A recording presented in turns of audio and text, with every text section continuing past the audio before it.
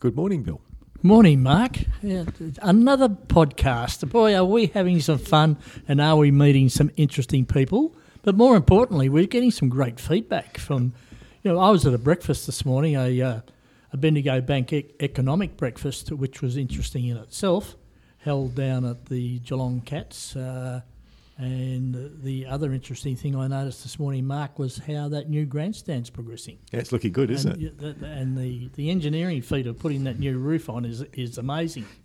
But the main message this morning was that we should maybe expect another rate rise early next year from the Reserve Bank, that the rest of 2024 will be business as you go and will get tougher, and some of the economic indicators will change, but we should look for, my advice is get your business ready, batten down the hatches and get ready for when things come back later on in 2024. So the cycle continues. Of course it does, yeah. So Bill, we're out here at DirectBor this morning, who are the winners of the Geelong Business Excellence Business of the Year Award. A great business. So who's our guest? Well, first of all, they are the winner of the Total Awards. The Total Award. Right, which is fantastic. Well, Aaron, welcome to our podcast. No, thanks for having me. And we're talking to Aaron Finch, who's the Managing Director of DirectBor. And DirectBor, I guess the official way or the easy way to describe what they do is directional drilling, which for those that wonder what that is, if you see a big wheel of orange pipe or something on a trailer in a street and you see this boring machine that's going horizontal along the street, that's what directional drilling is. Is that right, Darren? That's right, Bill. It's a good way to sum it up. Good. Well, I did my homework.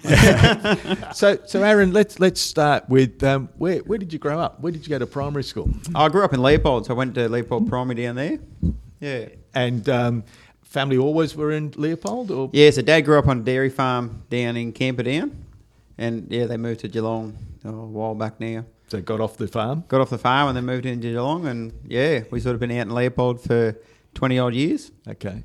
And did you, at a young age, were you on the farm at any stage? No, it was before my time. Okay. Yeah. So you've missed the early morning starts. Correct. No, we still got them. Well, just not farm. That's true. Well, Mark, you just dairy farm. What's that? Why do I express surprise at dairy farm? We keep hearing it. Don't we? With so many people we interview, Yeah, righto. started life on a dairy farm. Kids on a dairy Yeah. farm, or their parents had a dairy farm and then moved to the city to get away from the farm, which is really interesting.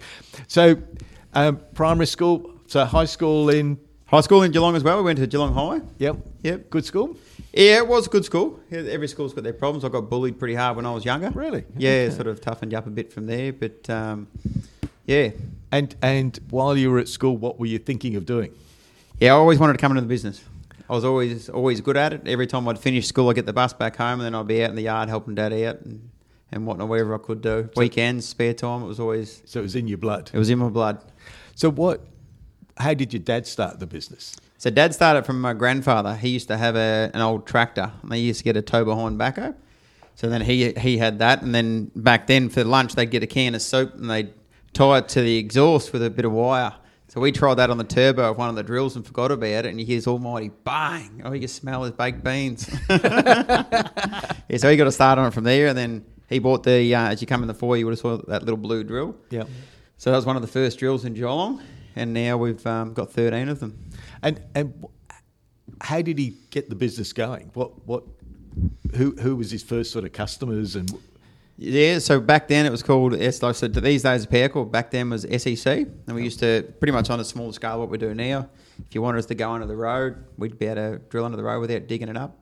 Whether it was laying water main, power, Telstra, we'd be the go-to to be able to do all that. And then we just got bigger and diversified a little bit more with that. So then he had his first directional drill was a hand load 3 metre drill pipe. You had to load all that all day. So if we had a big job on, we'd get a labourer in to help us load the drill pipe so we could make it a bit quicker for the day. And he said we'd never use one. And we've used them every day. That's amazing. And so Aaron, what was your education into the business then? Just hands-on with your dad? Yeah, pretty much hands-on. So Mum and Dad taught me everything I know. And as I grew older, I started picking brains of people that I thought were more successful than me in business, and that's how I learnt and then grew and tried that. And I spoke to a mate of mine not long ago. He's retired now, and I said, "How do you know when you're going hard enough?" He said, "What do you mean?" I go, "Well, where do I know when I'm doing it?" He goes, "It's simple. If it doesn't scare you, you're not going big enough." I go, "Oh, well, this is scaring the shit out of me at the moment." I guess we're going all right. Well, that's you lie. Well, I guess what keeps you awake at night? That's a question, Aaron. So, what keeps you awake at night? Yeah, lots of things. Yeah, when you're in business, and those of you that are, and even if you're not sort of business minded, it's the simple things you can't seem to switch off. Yep. Yeah, and that's one of the issues about being your own business owner, isn't it? That's right. You, and I don't care what all the gurus say, you can never switch off. No, it just doesn't. It just. And have you got other family in the business? Yeah, so my sister. Yes. Yep, she's in the business, and that's it. All right. Yeah. Have you got family? Yeah, I've got a 3-year-old, and I just got married 2 weeks ago. Okay. Oh, Yeah. how did you fit that in? Oh, we're making it work. And what, you had a 5-minute honeymoon by the No, sounds we of didn't it? have a honeymoon. We're going to try and get away next year. Oh, well, that's important. Yeah. Oh, well, that's exciting times. Yeah, no, we're really excited. Oh, Yeah. well, well done and congratulations Thank on you. that. So picking up on, so your dad would teach you how to use the equipment. Yes. That side. So the actual business skills in running a business, how have you picked that up? How have you learned or you've talked about mentors? So Yeah, so I've got a few mentors, Yep. and then other people help me mentor them with a smaller sort of company. It's just how it seems to work. It's a hard way to, I've learned it by talking to people. I haven't done any courses. My highest completed school year was year 10. And that mum and dad made me do VCE for 6 months to see if I like it, and knowing damn well I'd hate it. But they said they put me through that. And so I've just learnt through making mistakes pretty much. I've always said the best way to learn is either get hurt or lose money. You'll only ever do it once or twice, and then try to change direction from there. Well, and willing to... sorry, Mark. Aaron, there's an old saying about the best way to learn is to learn by doing. Mm. And you're obviously street smart. Yes. This is what I summarise successful people like yourself. And you can't learn what you're doing out there in the work that you do through books. No, you It just can't. doesn't happen. And you learn by bitter experience and by making mistakes. That's right. And Mark and I have been through that ourselves in our own businesses, and sometimes it hurts. Yep. But you've obviously jumped that hurdle and gone into the next phase. And I guess the issue for you now will be, where do you stop? And how big do you get? Or, what's next? That's a very good question, Bill. I said I was not going to get any bigger probably 4 or 5 years ago, and we've grown maybe 400%. So as for how big we're going to go, I can't answer that question, because I plan to not get any bigger this year, and then we're pushing for some even bigger things next year. So I guess we come to, if I've got the guys and the staff and the managers to be able to support our decisions, I guess we'll just keep growing. Well, that was going to be my next point, is that you can go wherever you want to go, as long as you've got the right people around you. Correct. And you can't do it on your own. No. And by the sounds of it, you're confident you've got the right people around you. Yeah, I've got a really, really great team. I'm quite fortunate there. Yeah. Coming into next year, we will be looking for some more managers to be able to help out. But it's hard to find that skill set. They're the ones that you need to come in. They can't learn on the job. They've got to be able to come in with a bit of knowledge with the managerial side of things to help. At this economic update I went to this morning, and we're talking about Geelong, and of course one of the issues that often comes up is that the skill set around Geelong, at the level that you employ and a couple of businesses that I'm involved with, they're all disappeared. They're gone to Melbourne chasing the $200,000 jobs in tunnels and train lines and all that sort of thing. Are you experiencing that lack of skilled, I guess, labour that could help you, if you could find them? Yeah, 100%. So we are paying top of the range, like what they'd get in the tunnels or close to it. You just can't find them. The people want to get paid more money to do less work, and like we've got a couple of people within our business, and every company's got them. I can guarantee you, you've got a few slower people with no enthusiasm, sort of milking it a little bit, I guess you could say. And it's disappointing to see the guys that really do put in 110%. And then the other guys just sort of... Well, welcome to what happens to everybody else in industry. Yeah, that's right. They always talk about the 3 levels. Those at the top that are your champions, and they're the ones that you will take to war with you. They're the middle ones, and they're they're the ones that are absolutely essential because they come every day, they do the work that needs to be done, and you've always got that last bit that will be chopping and changing and perhaps can't meet your standards. But that's, to me, in my experience, that's what employing people is all about. Yeah. No, that's right. And that's what one of our senior managers said the other day. He goes, we're not in the business of putting pipe in the ground. We're in the business of managing people. I go, well, you couldn't have said that any truer if you wanted to. Yeah. And that's what we've got to try to work through, I suppose, everyone. So do you sit down and review the business and say, righto, with your manager, say, righto, where do we want to be in 5 years? What's the structure we need? How are you sort of we do that. It's we have our monthly management meetings, and then some of the team and I would catch up every quarter. And we sort of say, this is where our trajectory is, and we sort of run an analysis across the business and, right, this has been profitable, this not so much, we'll move that one on. And we're always chopping and changing. We don't sort of set and forget. Yep. It's always, and even to this day, every week, admin will run a report with a profit and loss for their creditors and debtors. And then I'll adjust that even down to the overtime, what the guys are doing, to be able to reflect. And since we've got that far involved with the financial side of things and tweaking it weekly, some of my other business mates, they think it's too often. But since I've started doing that, it's hit the KPIs every time. Aaron, it's never too often. I'm involved with a large business as an outsider, and every Friday we get a report sent to us, or the key group sent to us. It has probably 10 indicators, 10 KPIs on it, and you can read that every Friday afternoon, and you know exactly how the business is going. Yeah, that's it. And it's really important. Because then if you see something that's changed and you don't know what it is, you can ring up and say, hey, what happened here? And it'll be something innocent or something, which is an issue. So who challenges you? Do you have someone that challenges you in your thinking? Yeah, there's a fair few of them. My sister's probably the biggest culprit. She always just loves giving me a bit of a touch-up, I suppose you can say, but she always supports the decision at the end of the day. She'll voice her concerns, and then we'll sort of steal it out over the table and work out which way is the best avenue. But I always tell her that I'm always right, and she thinks I'm not always right. So, but at least you've got that challenge and correct, debate. Yeah, and it does. Some of the things she says holds value, and I have reassessed what I thought, and then they go, right, at the end of the day, if I do decide this is the decision, that the rest of the managers will support that decision. But you are you, and you've got the business to where it is today because of who you are. Yes. And that always will be in the background. But well done if you are actually listening to others, because a lot of people in your position don't listen. How many staff have you got all up? Direct and indirect, around 70.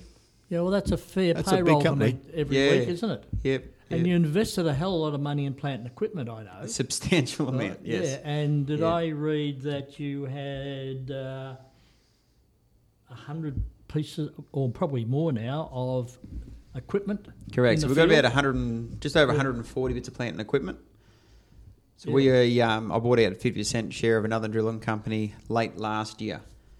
We've changed the name now to Southern Carve. You see they're getting around, so I'm part owner of that with Joel as well. And since we took over that, he does exactly the same thing, but all I do is steer the ship in a different direction, and we've grown that business. It's nearly 400% in 10 months. That's good. Mark, I noticed in the judging awards when you, and by the way, Aaron, you were a first-year entrant this year, and you won the overall award. Mark and I are both judges on those awards, and just to be sure, we didn't judge this business. No, we didn't. But one of the comments I noticed was that the judges were impressed with your innovation. Yes. Now, explain what did they mean by that? I invest a lot of money into just trying to, like the innovation side of things, so we're always trying to change things in the thing. We had a few truck rollovers over the last few years. We've got these balls called baffle balls. Put them in the water tanks and it stops the inertia of the truck. You fill the whole tank up with the baffle balls and it only takes up, I think it was less than 2% or 3% of total volume, so it takes out. We've got the safety shovel you see in the corner there. That's like a magnetic carbon fibre shovel and it picks up any of the electrolysis in the ground. Another one's, we do wireline with our big drills, so if you can't go under the rivers, buildings, mountains, so the U-Yangs, we drill under the U-Yangs. It actually works off the Earth's magnetic north. So we calibrate our steering tools to the northern basin of the Earth, and then we can just send that down as far as you want to go and as far out as you can go. So how do you find this out? Research. Right. And are there trade shows and that you can go to around the world, or what? Yeah, there is. There's quite a few different shows you can go to. A lot of things I've learned is just by talking to people as well. Like I'm a prick of a thing for asking questions. If I get the same, like I was saying to Bay FM yesterday, if I get the wrong answer, I'll ask the same question in a different manner, in a different direction, to try and get a different answer that maybe I got the right answer the first time, but I didn't quite understand what they were talking about, so I'll ask it in a different way. And the same with our one of our mud recycling units. So each of our drills uses 20 to 30,000 litres of mud per day.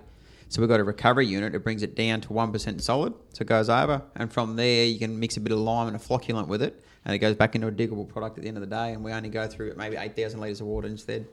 So you're about the sustainability. 100%. Absolutely. Yeah. And innovative things that pop up. Do you invent anything?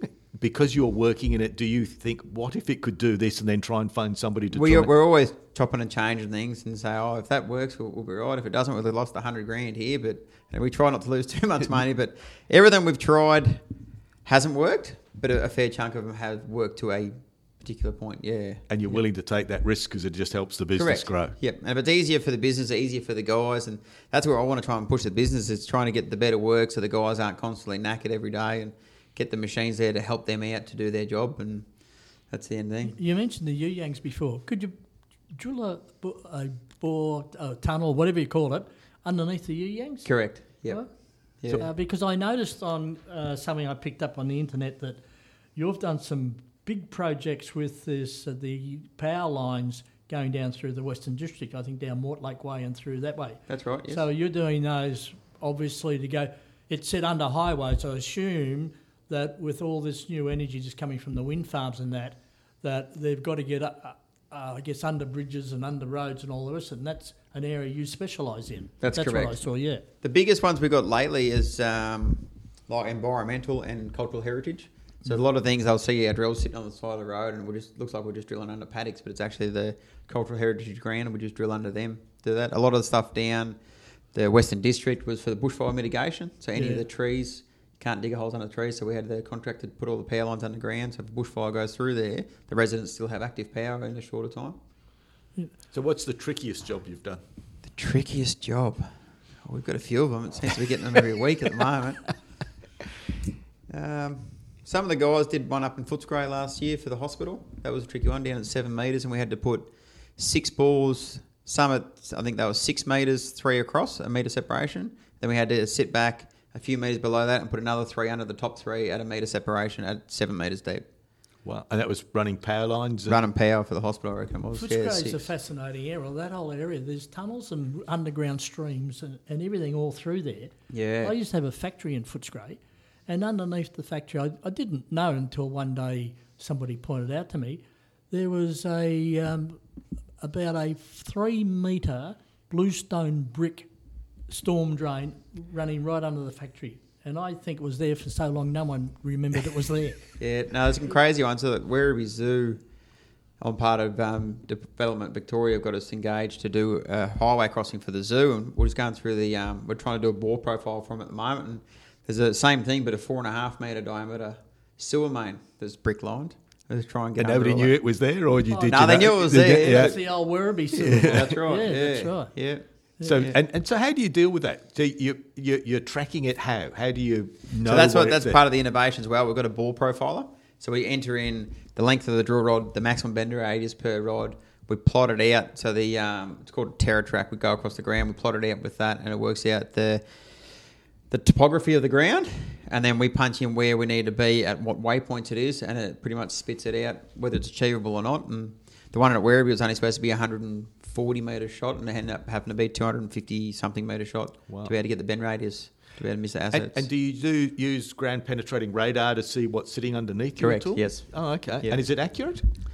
It is. You just got to have the right technician working on it. And to be able to interpret. Correct. Ah, Yeah. okay. Well, again, Mark, this morning at this breakfast, when they were talking about what's happening in the share prices around the world, they put up a prediction that the highest increase in shares in a segment would be all related to AI. And I guess this is obviously what, without having to call it AI, but it's the IT technology, as I call it, and the advances in that is helping you drive your business. Yeah, 100%. I'll get excited in another 5 to 10 years. What's going to be out there? We might not even need the Gumby operators, I suppose you can call it. You keep the good ones on and they get replaced with AI, but whether we get that lucky or not. Could it be automated? No, you're always going to have need somebody there. Yep. In case it goes. Correct. Yeah, you're always going to need someone there, but you needed my father because, believe it or not, he was a water divider. Yeah, right. So, and he used to get this fork off a tree like twigs, and during the Second World War, there's articles in the paper they used to employ him up along the riverine in that area to find water. Yeah, right. So. You don't need AI. You just need a water divider. You need the right person. Yeah, that's right. Well, Dad taught me that with a bent bit of wire. Yeah, you hold it loose in your hand, right. You walk across, and it picks up the electrolysis and moves the wire in line with the line. I remember that as a kid. Yeah. I don't have that skill, by the way. So, how do you attract business? Do they come to you, or are you actively out there seeking? What do we get invited to tender a lot of projects. So we used to be actively looking, and now. We're at that size now, we actually get invited for a lot of, our main clients are power industry, and we're very successful at the power. And a lot of these big tenders come out as sort of 1 in 4, 1 in 6, whoever they invite. But yeah, a lot of our bigger, like the multi-million-dollar projects, I guess you could say, is invite. We don't actively look for anything really. And do you do smaller jobs? If someone we do, yes. If someone wants to put a pipe under their driveway, so we're pricing one as a 20-metre crossing in Colac. So, and then we've got guys doing a few kilometre pipelines out at the airport. Yeah. So at the end, it doesn't matter. It's a job, and we've got small drills and we've got big drills, and we've got a diverse group of people. Aaron, now I know you can't work 24 hours a day as much as you'd like to. I definitely don't want to. But what do you do when you're not working? So I'm trying to do. My wife and I are trying to do a wildlife park out at the farm. So it's going to be. For me, the animals are the calming part of things. Yes. They're always there. They're always happy to see you. They never talk back. Where's that located? Just out at Maud. Oh, well, that's a good area. Yeah. So we've got a lot of animals out there now, and we want to try and help out the. We had a gentleman out from, I don't know what the company was called, but he helps out NDIS. Yeah. And they got a wind of us through. So my wife owns a smoothie bar. They got wind that we do the animals out there, and he goes, "Oh, can I come out and have a yarn?" I go, "Yeah, no worries at all." I didn't really know too much about it. He comes out, and we've got 4 big camels there. I go, "The camels won't hurt you. They're like a dog, but they're just intimidating because of the size of them." And they just couldn't get the smiles off their face. I go, "Is there any chance we'll be able to bring some people with disabilities through here?" I go, "Yeah, that's fine." But that's where we want to try and go, so you can actually go in and pat and handle the camel or the water buffalo or the ostrich or whatever it is. Yeah. So what got you into that? I've always had a love for animals. Okay. Yeah, always had a love for it. So we've got a fair few out there, and we're just going through opening up to the public. That's really cool. Delp. Yeah, very cool. So you've got to grow feed now. Is that correct? Oh, the feed's the expensive part. I know it's the most expensive hobby I've had for a while. But well, you better go whip around the Reardons there and ask Jim for a bit of feed. A few truckloads. Yeah, that's right. So Aaron, in 5 years' time, what do you want to be doing? I'd like to have the wildlife park up and going and been self-sustainable for there. So we've got a lot of volunteers out there to try to help out where we can, but try and slow down a little bit from working 7 days. That'd be ideal if I could just do work 5. And that's to have, say, somebody running it for you and you're just here. Yeah, I sort of oversee everything and sort of take a bit of a step back if I can. It's just, cause I don't sleep much. It's sort of, you get not sleeping much and then you get depressed. And I thought about it a few times, why do I even do this? A lot of people in the big companies will say the same or similar things. You just need that, all you need is those couple of people to help you out, and then you can make anything work, really. Just on that point, people I'm mentoring or consulting to, all private business owners, one of my first questions is, how's your health? When did you last have a full medical checkup? Well, and for you, when did you last have a prostate test, etc.? Are you into body maintenance, as I call it, rather than car maintenance or machinery maintenance? Yeah, no, that's a good question. You do. You just sort of keep feeding whatever your body's got to do to keep it going. You don't actually look at the benefits or there's no benefits to it, really. It's the overall health things. Like, in my head, I've got to get this job done. I've got to get it done, and then I've got to get the drills over here, and People don't see that side of things. I said to someone a while back, I go, it's almost cruel owning a business. It really is. Yep, We're at the point now we can't stop. We're too far in now. But at least you're recognising it and you're thinking how can you extract yourself a little bit out of it. And then you've got an outlet in the animals. So that's obviously giving you that rest when you're I just there. got to push a bit harder to get over there. But at least you know. Mark, That's really this cool. is our tipping point issue again. Aaron, we always talk about tipping points where people are doing things and suddenly something happens that tips them in a different direction. And I will predict that you will get to a point where you can get some key management around you that can run your business without you having to be here. Even though the business could probably run now, I guess, without you having to be here, but mentally you're not in that frame of mind. I'm just not quite there. So your tipping point will be when you can make that mental adjustment. Yep. And I guarantee things will start to change because I've been through it personally. Yep. Mark's been through it personally. And you've got to seek help when you need help. And especially when your young one starts to grow up and you want to have time with them. Yeah. And all that plays against you. So, Aaron, how do people get in touch with you? What's the best way to find you? On our website, to be honest with you. We've just put a new website out there, DirectBor.com. Yep. And the email and phone contacts there? Yes, everything's on there. Yeah, okay. So just give a Google to DirectBor and we should hopefully pop up if they're all on there. But we've just done a new website, so that's all Well, up and I running. looked at it last night, but where did the logo come from? The logo. The bear. The boar. Boar. Yeah, no, I did that one when I sort of took over from Dad. Dad had a more modest looking, it just looked like a picture of a pig, I suppose you could say. And then I said to one of our guys, Jimmy, I go, do you reckon you'd be able to do something that looks a bit cool? He goes, just leave it with me.